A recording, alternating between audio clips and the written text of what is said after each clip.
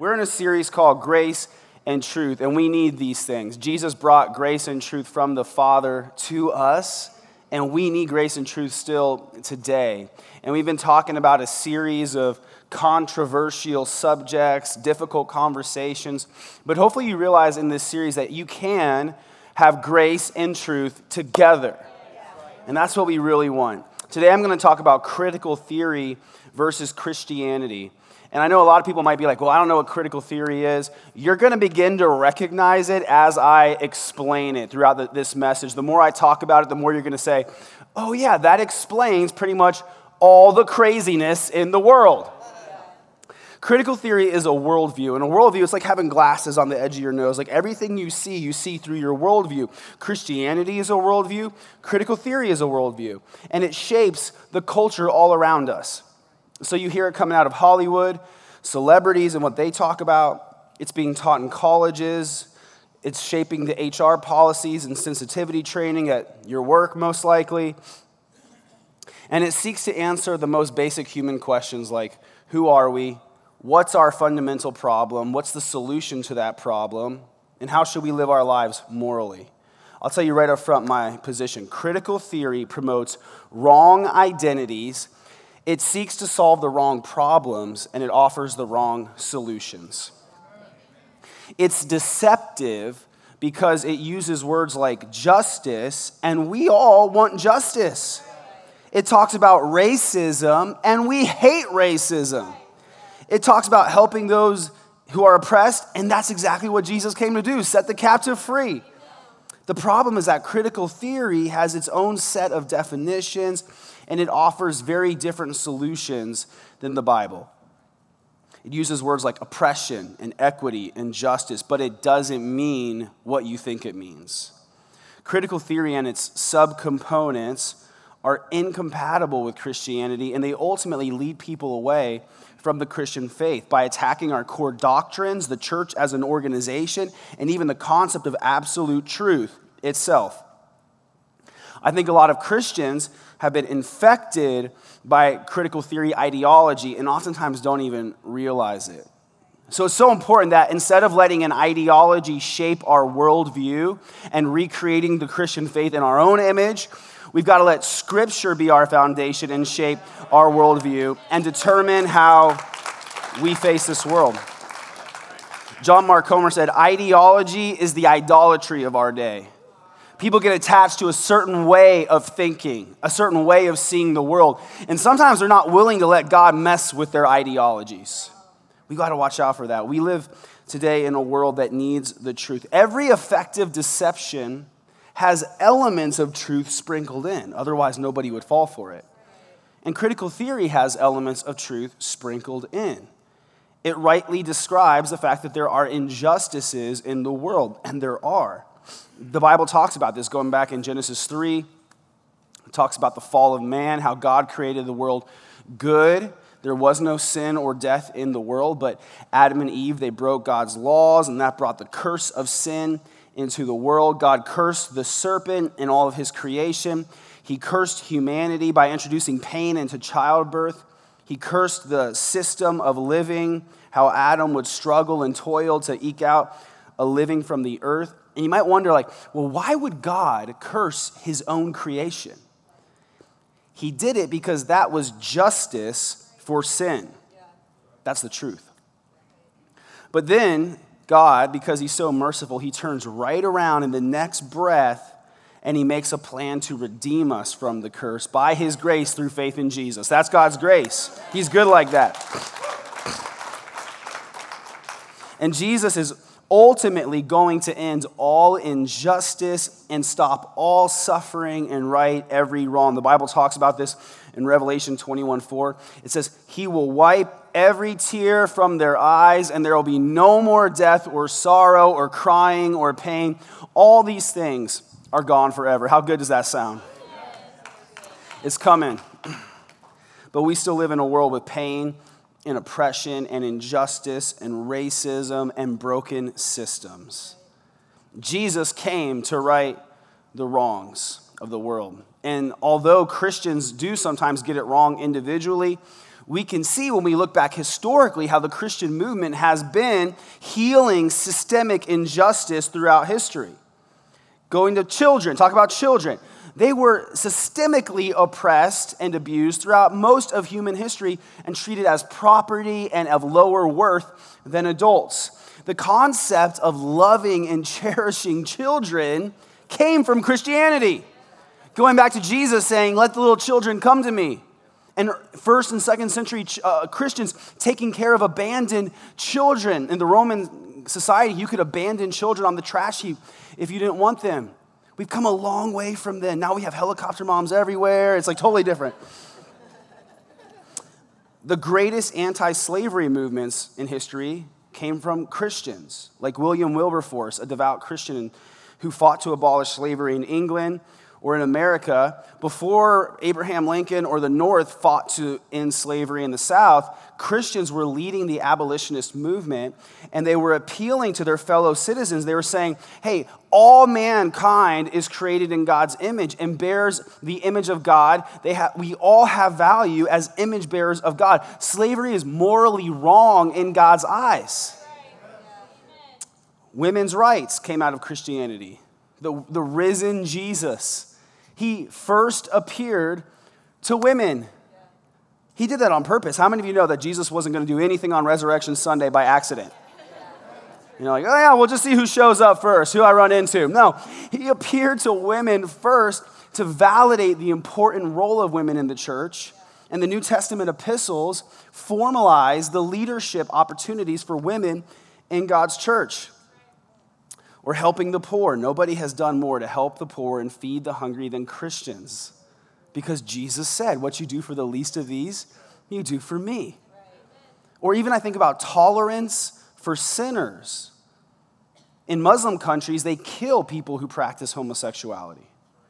But Jesus gives us a different example of showing compassion and tolerance to sinners. Jesus said to the woman caught in adultery, I don't condemn you, but go and sin no more. Jesus shows us a different way. So justice through Jesus is happening now, but it has not fully happened yet. Does that make sense? It's happening, but it hasn't fully happened yet. It started with Jesus, but the work is still in process. And you got to ask, well, okay, but why is God taking so long then? There's injustice in the world, there's inequality, there's racism, there's oppression. Why is God allowing these things to exist when he's God and he has the power to stop these things? Good question. 2 Peter 3:9 says, the Lord isn't really being slow about his promises as some people think. No, he's being patient for your sake. He does not want anyone to be destroyed, but wants everyone to repent. Okay, so you might be asking, like, well, what, God, what's taking you so long? You know, God, do your thing, like wave your finger and stop injustice. I can just imagine Jesus up in heaven right now. He's on the throne. He's doing his Jesus thing, and he's looking down at earth. And, he sees there's people worshiping him. He's like, that's great. And then he also sees there's injustice, and there's pain, and there's suffering, and there's people crying out to God to end it. Why is God holding back? What is he waiting for? This passage tells us he's waiting for you. He's been waiting for you. God has been patient. He's been waiting to send Jesus back and end injustice. What was he waiting for? He was waiting for you to be born, to accept Jesus, and receive eternal life because you were chosen. And there is going to come a day when the predetermined list of elect saints are going to all be saved and accept Jesus. God the Father knows the time, and he's going to say, let's go.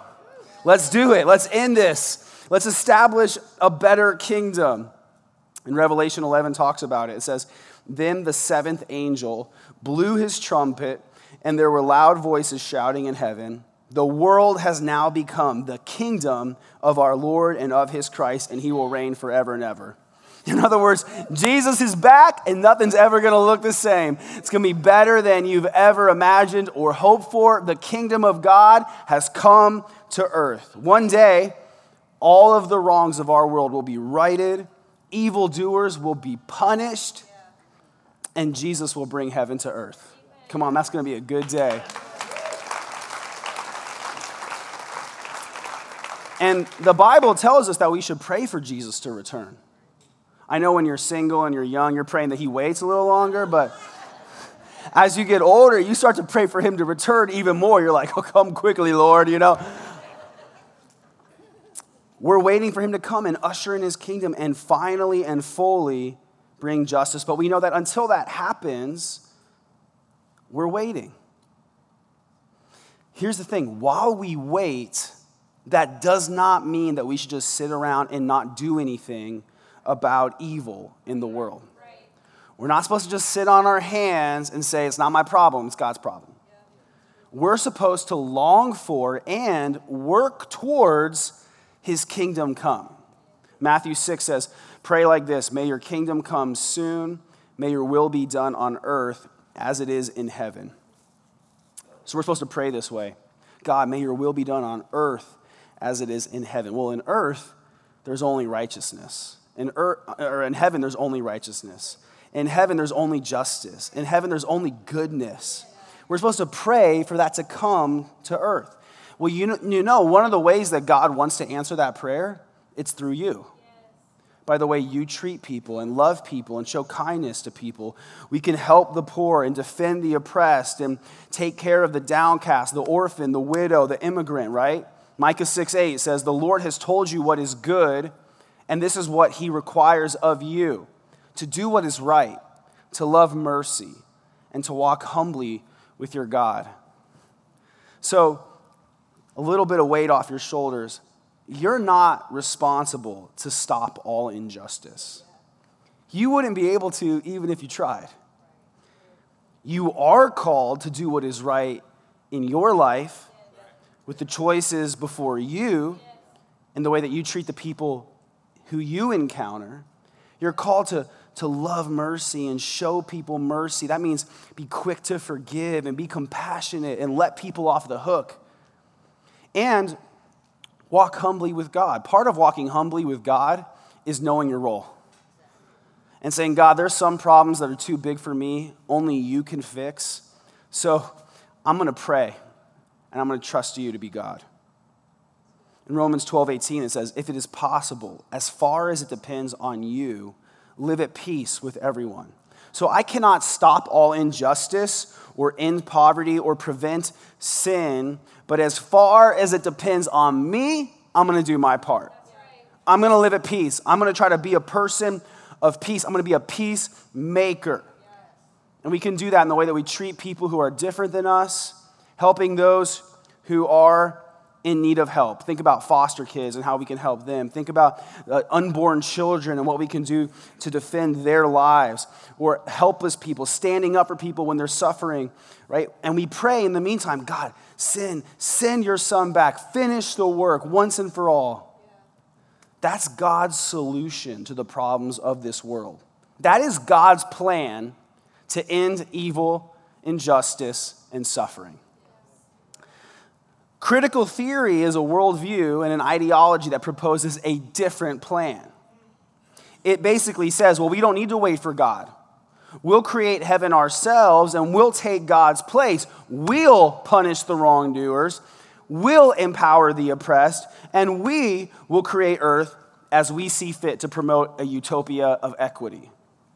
Really, critical theory is a false religion.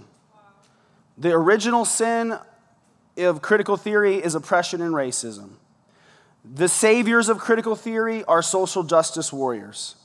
The holy texts that they have are sacred and held dear. And it promises a utopian heaven on earth.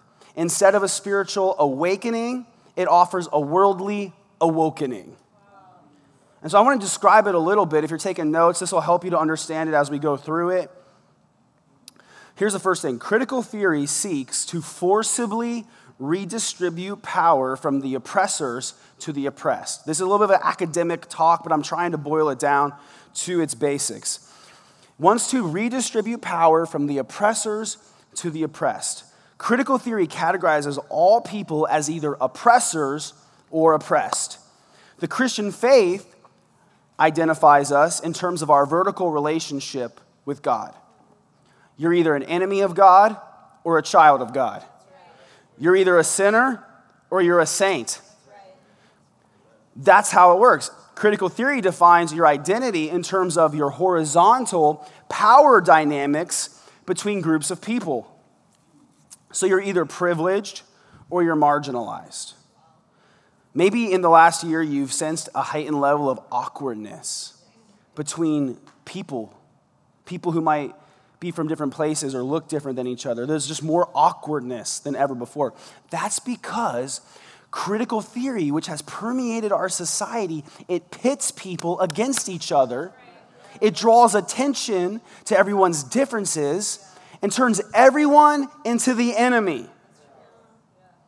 There's some terms you need to be familiar with. Hegemony. Hegemony is a term. It's this: the social, cultural, ideological, or economic influence exerted by a dominant group. So a hegemony is a dominant group that influences the culture. So, like the media and Hollywood, they kind of influence our perception of beauty. Or Washington, D.C., they influence our world through laws. That's a legitimate concept, a hegemony. It's a powerful dominant group. Intersectionality is another term. It's the interconnected nature of social categories such as race, class, and gender, sexual orientation, and religion, regarded as creating overlapping and interdependent systems of discrimination and disadvantage. I know some of you are like, what are you even talking about right now? It's going to make more sense. So in light of intersectionality, critical theory identifies the hegemony of oppressors. Here's what they look like, okay? The critical theory's hegemonic oppressors look like this. It's white, male, heterosexual, cisgender, which means if you're born a male and you act like a male, that's what they call it. I just call that being normal. Capitalist, able-bodied, native-born, Christian. So if you're white, you're an oppressor. If you're non-white, you're oppressed. If you're male, you're an oppressor. If you're female, you're oppressed. If you're heterosexual, you're an oppressor. If you're LGBT, you're oppressed. And on and on and on. If you're transgender, you're oppressed. If you're socialist, you're oppressed. If you're disabled, you're oppressed. If you're an immigrant, you're oppressed. If you're a non-Christian, you're oppressed. So basically, you take someone like me, and I'm Darth Vader. I am the epitome of all that is wrong with the world, according to critical theory. And the more categories that you fit into, this is where the word intersectionality comes from, the more categories of oppressor that you fit into, the more privileged you are, and the less right you have to say anything about anything. So if I start talking about this and you're like, Pastor Ryan, you can't talk about racism, you're white. Or you can't talk about abortion, you're a man. That very idea comes out of critical theory. Conversely, a non-white, female, lesbian, transgender, immigrant, Buddhist would be completely oppressed and therefore have the moral authority of a demigod. And critical theory says we must all listen to that person and empower them, and that's how we fix the injustices of our world, by empowering oppressed people. Compare this mindset to Christianity, which says, you're not a victim. Your first identity was as a villain who broke God's laws and deserved death. Your first problem is that you're oppressed by the curse of sin. But here's the good news, that through Jesus, anyone can be set free, empowered by the Holy Spirit, adopted into God's family, and forgiven of sin. So through Jesus, we can receive favor. God's good. Here's the second thing, if you're taking notes. Critical theory undermines the trustworthiness of Scripture by redefining truth. Jesus said the truth will set you free. But here we have an ideology that redefines truth. So Christianity incentivizes us to want to be victorious. Who doesn't want to be victorious? Right? Those of you who are raising kids, don't you want to be able to teach your kids like, hey, son, you're victorious in Jesus? That's a healthy mindset to have. It teaches us to love the truth. But critical theory incentivizes people to want to be victims. Because the more of a victim you are, the more power you have, and the more your opinion becomes a valid, alternate truth.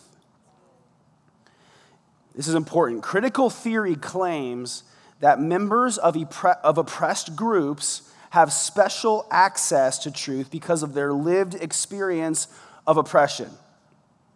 Such insight, this special access to truth, is not available to members of oppressor groups who are blinded by their privilege. So that means that in critical theory, lived experience is greater than facts, logic, or science.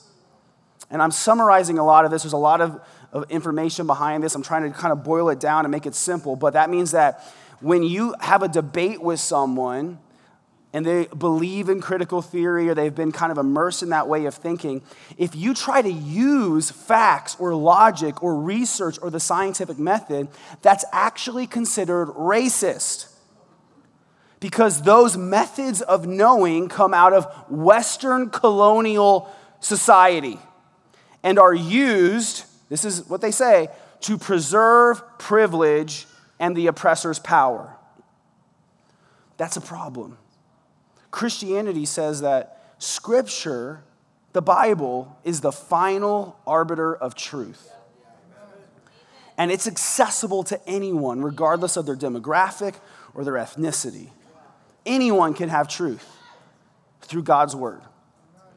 Jesus clearly affirms absolute truth. It's not based on your lived experience. Jesus just said, I'm the way, the truth, and the life. But in critical theory, the highest form of enlightenment, it doesn't come from God's word, but from listening to people's lived experiences. That's why you hear so much today about the need to listen. Like, you just need to listen. You just need to listen more. Christianity tells us to listen too. It's like, listen to God, listen to your spiritual leaders, listen to a sermon, listen to the Bible. But in critical theory, it's just, well, you need to listen to people. Now, here's the thing. We all know this, like, listening can be a very valuable tool, right? I know a lot of marriages that would be better if people listen to each other more. It's a way that you can show love and gain sympathy for someone else. You just got to make sure you listen to the right people. People that have a healthy mindset and understand God's word. So, for example, recently I got to spend time talking with some older, godly black men and women in our church who believe in Jesus, they love God's word, they have strong faith, and they shared with me stories of experiencing terrible racism in their youth. And that really helps me to sympathize with my brothers and sisters in Christ and to gain new levels of compassion for someone who has suffered racism or injustice of any type. And I want to caution everyone, just because, hear me, church, just because someone talks about racism or oppression or seeks justice, it does not mean that they've automatically embraced critical theory. The Word of God teaches us to seek justice, right? Okay, so understand that. We don't want to get that confused. But then the problem is, I've listened as well to people who have been deceived by critical theory, critical race theory, or other unbiblical ideologies under this umbrella. And the problem with critical theory is if someone's been misled or deceived, you can't even correct them. You cannot correct them or coach them or help them because their lived experience is just as valid as any other truth. And if I say, no, that's wrong, that's not right, then they would say, critical theory says, no, I'm just protecting my white privilege as an oppressor, and I just need to listen better. So I want you to understand, critical theory is like a train with multiple boxcars. Critical theory and intersectionality are like the engine, and then there's critical race theory, and that's a big one. And that's what gets a lot of Christians sucked in.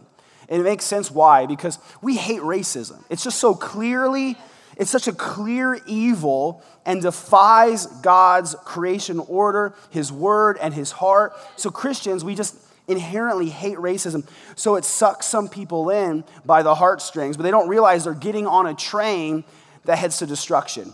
And there's a whole lot of other junk on this train.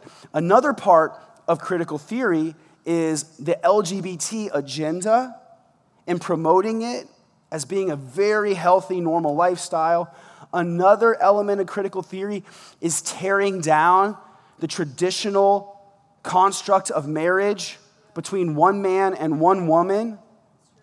Another aspect of it is tearing down traditional gender roles. Another aspect is tearing down capitalism. Another aspect of it is tearing down the Christian church.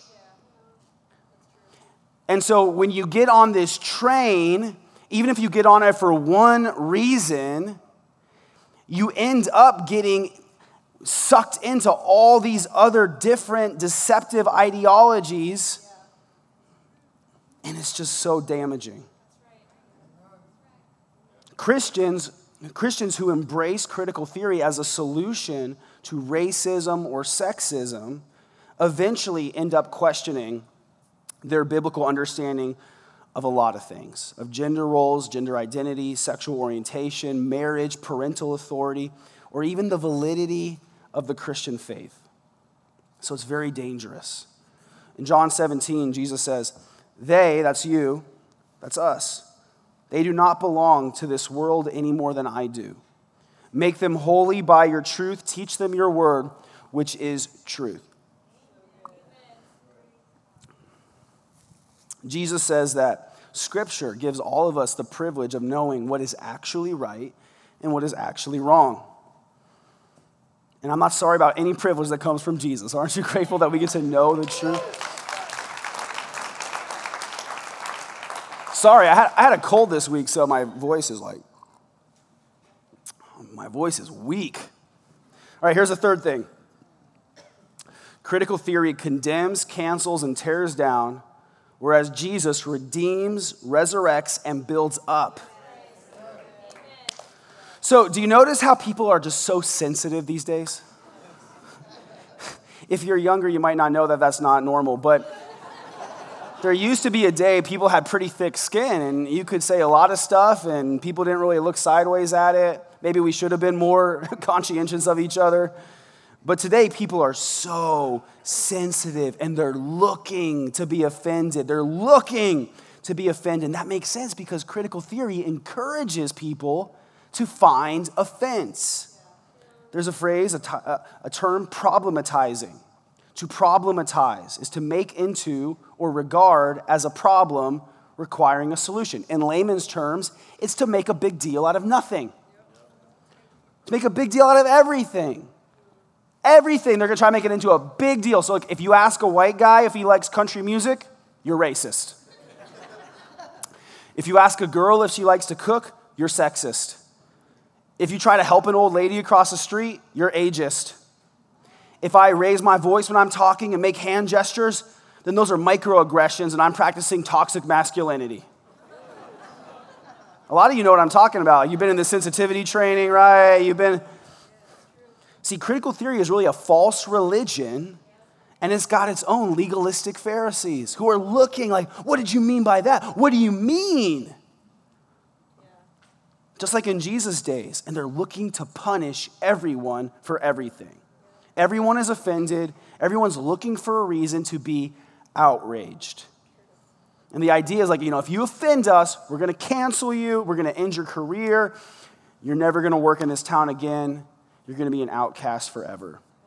Think about how that compares to the way that God treats people.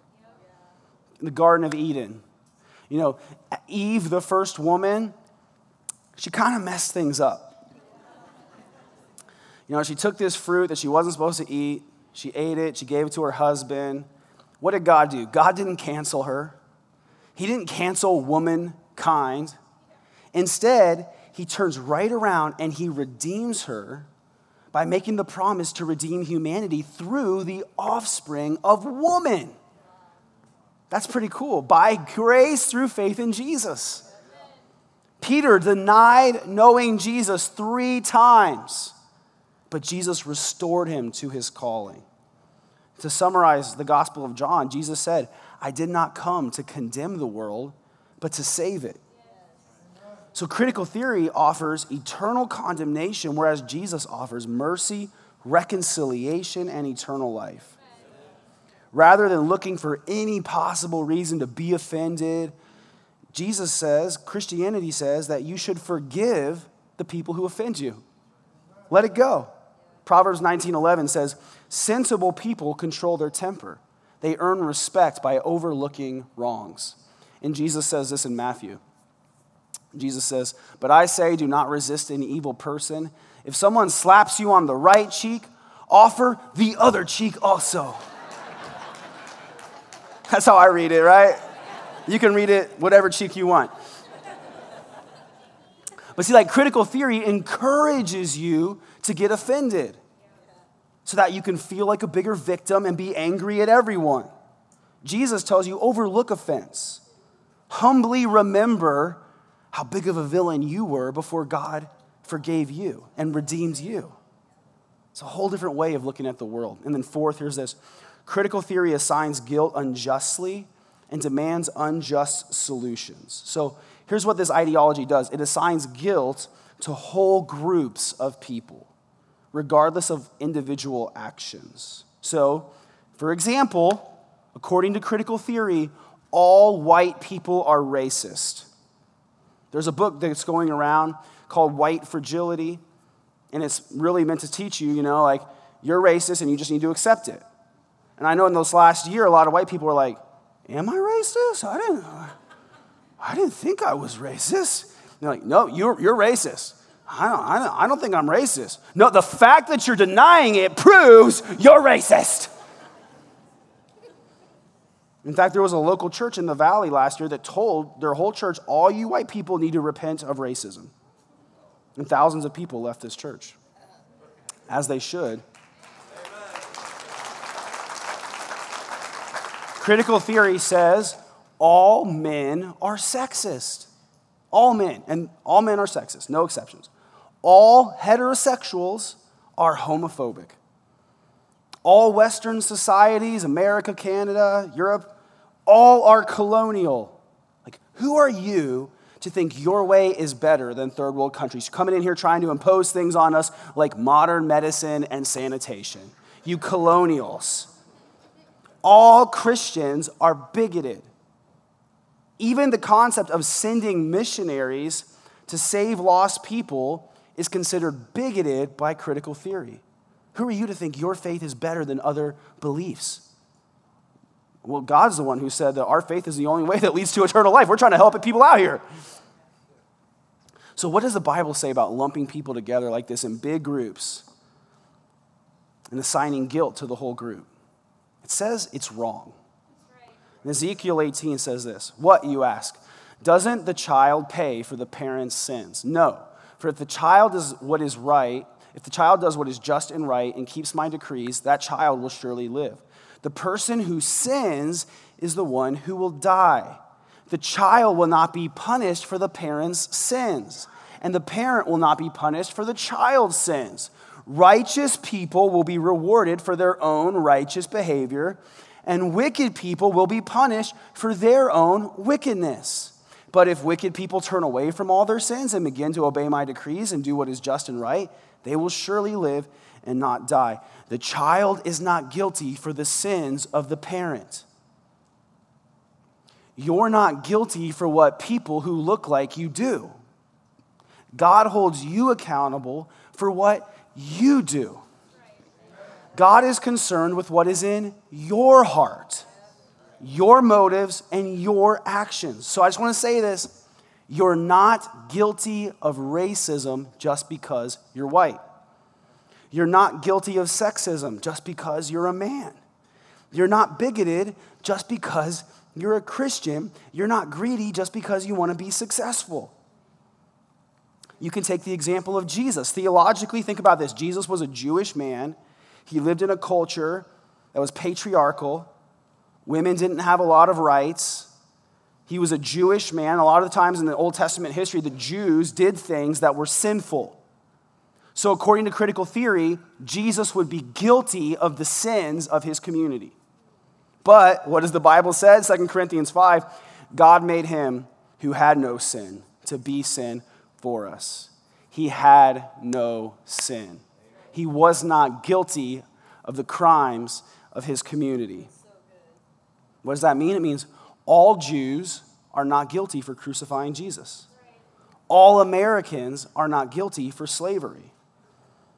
And if any of us are guilty for sin, and sometimes we do sin, if we are guilty, then Ezekiel said that God gives us the opportunity to repent and be forgiven. That's how God works. Christianity says this in 1 John chapter 1.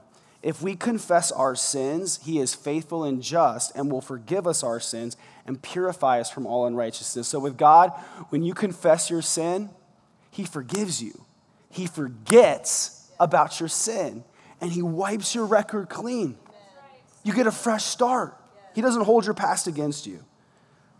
But critical theory tells us to confess not our sin, but it says we should confess our privilege.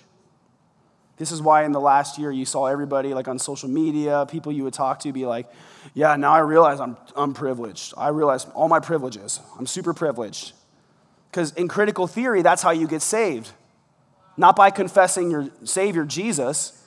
You confess your privilege. It's a false religion. Now, on one hand, objectively, all Americans, we are privileged. If you want to use the word, like we get clean drinking water whenever we want, access to health care, education, electricity. Most of the world doesn't get any of that. But when critical theory, when our culture around us uses the word privilege, really what they're usually doing is they're trying to shame whole groups of people and guilt trip them for crimes they didn't commit. In critical theory, even if you confess your privilege, even if you do confess, you're still never forgiven, you can never make amends, or be reconciled. This is what it teaches. If you're white, you'll always be racist. You cannot escape it. If you're straight, you'll always be homophobic. If you're an American, you'll always be a colonialist. If you're a capitalist, you'll always be greedy. If you're a Christian, you will always be an oppressor and a bigot. And in critical theory, having your eyes opened to this oppression is what makes you woke. That's the term, to be woke. I once was blind, but now I see. And Ephesians 5 talks about this. For the light makes everything visible. This is why it is said, awake, O sleeper, rise up from the dead, and Christ will give you light. So it's good to be spiritually awakened. But it's very different being awake spiritually versus being woke according to the world. I heard Pastor Mark Driscoll say this, that this last year, a lot of churches in America were shut down. Christianity was kind of throttled back. A lot of people stopped going to church. They stopped worshiping. They stopped serving. They stopped giving. They stopped praying. They stopped reading their Bibles. And it's like they fell asleep spiritually. Meanwhile, the world got woke. We cannot afford to have a sleeping church. The woke world needs an awake church.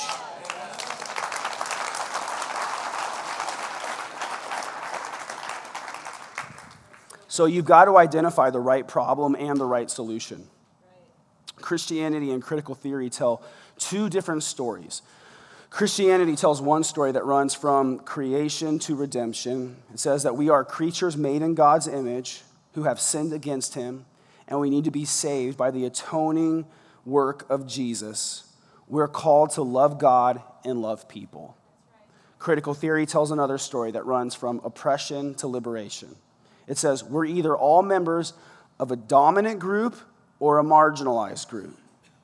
As such, we either need to surrender power and seek to liberate others, or we need to acquire power and liberate ourselves by dismantling all structures and institutions that subjugate or oppress. So hear this. In critical theory, the greatest sin is oppression, and the greatest virtue is the pursuit of liberation. It's not good enough, they say, to be not racist. You need to be anti-racist. And so when you hear that phrase, anti-racist, it's like, well, that sounds good. I am anti-racism. Like, how do I do that? I want to do that. Well, the word anti-racist, there's a book called Anti-Racist by Ibram X. Kendi. It describes something that's not good. Critical theory seeks to tear down all oppressive institutions to redistribute power to the oppressed. I wouldn't personally be surprised if this is the exact type of talk and ideology that Lucifer used in heaven to lead 1/3 of the angels to divide and rebel against God. Oh yeah, those other angels, they don't appreciate you. They don't value you. God has been oppressing you with his omnipotence. We need to tear this thing down, put me in charge, let's put ourselves in charge, and I'll give you a better heaven like God never could. Sounds familiar. And the thing is, like, anyone who's ever tried to build something knows how hard it is. It's hard to build something good. Christianity is all about building. Jesus is building his church. We're trying to build healthy marriages. We're trying to build businesses that are fruitful. We're trying to build children up who are not little terrorists. We're trying to build up communities that are loving and safe. Critical theory, though, is all about tearing stuff down. Tearing down. Everyone knows how easy it is to break something that's already been built. It's a lot easier to break and tear down than to build something good. So in economics, critical theory attacks wealth and success. In gender studies, it attacks men and masculinity. In marriage studies, critical theory attacks the traditional male-female heterosexual marriage that God designed in the Bible. Why? Why, you ask? Because they know this, that when kids have a mother and a father, they are more likely to be raised with traditional Christian values. And they don't want that because, remember, Christianity is oppressive. In sexuality, critical theory attacks sex, gender, and marriage. In religious studies, critical theory attacks, surprise, Christianity. The thing is, criticizing the imperfect work of another sinner is a lot easier than actually doing the hard work to build something better.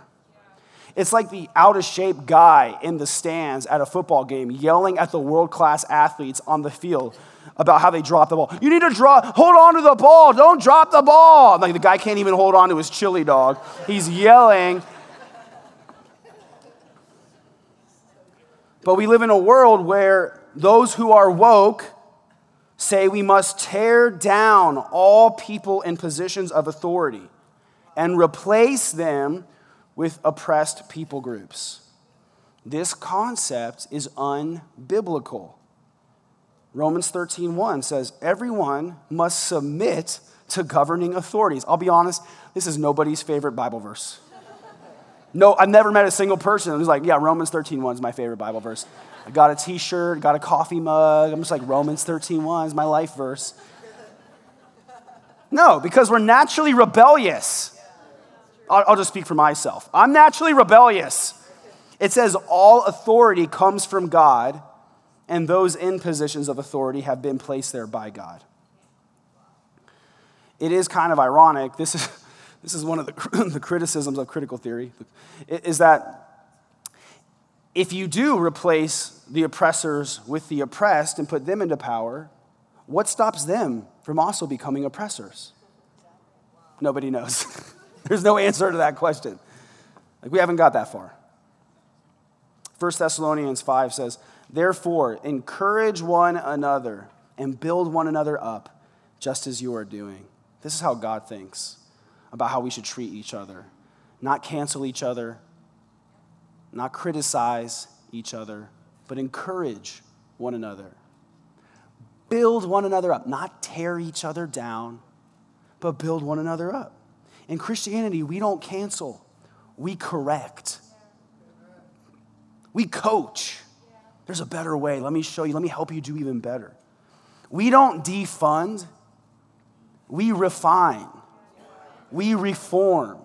If there's a problem with an institution or organization, we should reform it. We should fix it and make it better.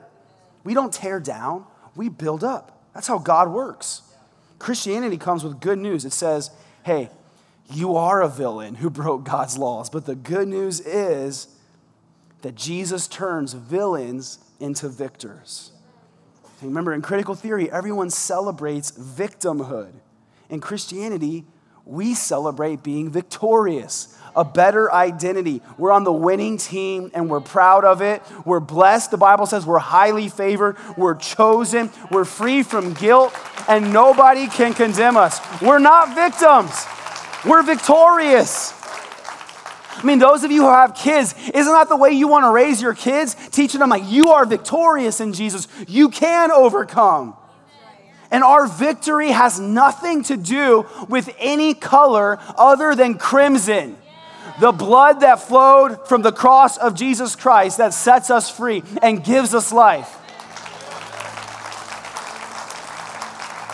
It says this in Romans 8. It says, what then shall we say in response to these things? If God is for us, who can be against us? Who dares accuse us whom God has chosen for his own? No one. For God himself has given us right standing with himself. No, in all these things we are more than conquerors through him who loved us. This is our message for the world. We live in a world where there is a saturation of evil.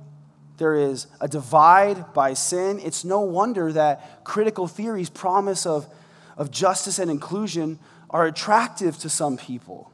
But as a church, we know the truth. We got to show people a better way. We've got to demonstrate true love by reaching across lines, the lines of class, race, gender, and show the world what it looks like to love your neighbor the way that Jesus has loved us. When we show the world the true love of Jesus, we show them there's a better alternative to critical theory. God's plan is so much better, and the love of God that builds us up is so much better than the criticism and accusation of the enemy that tears us down. The devil condemns and tears down. Jesus resurrects us to life and builds us up. That's what he does. Jesus is making all things new, and so there is hope. There is hope. And anyone who suffers injustice or evil in this world, that breaks God's heart. And that should break our heart as God's people. We hold on to the hope. We know that one day this is going to be over. God is going to right the wrongs and establish his kingdom on earth. Until then, we're going to do our part to bring justice, to do what's right, to love mercy, to walk humbly with God. We're going to do our part. But ultimately, we know I am not the solution to the problem. God is the solution. Jesus is the one who fixes this. We put our trust in Jesus. Let's pray. God, we thank you so much for your word. We thank you for the truth. God, I pray for your people that our eyes will be open to see the truth, that you would guide us not by the ideology of the world, but by the truth of your word. We pray for transformed minds, not conformed minds. Lord, lead us and guide us and show us how to love people the way that you love us. Show us how to stand up for what is right. Show us, Lord, how to have and live in unity in our church, in our homes. We want to be unified. God, we thank you so much for your mercy towards us. In Jesus' name, amen. Amen.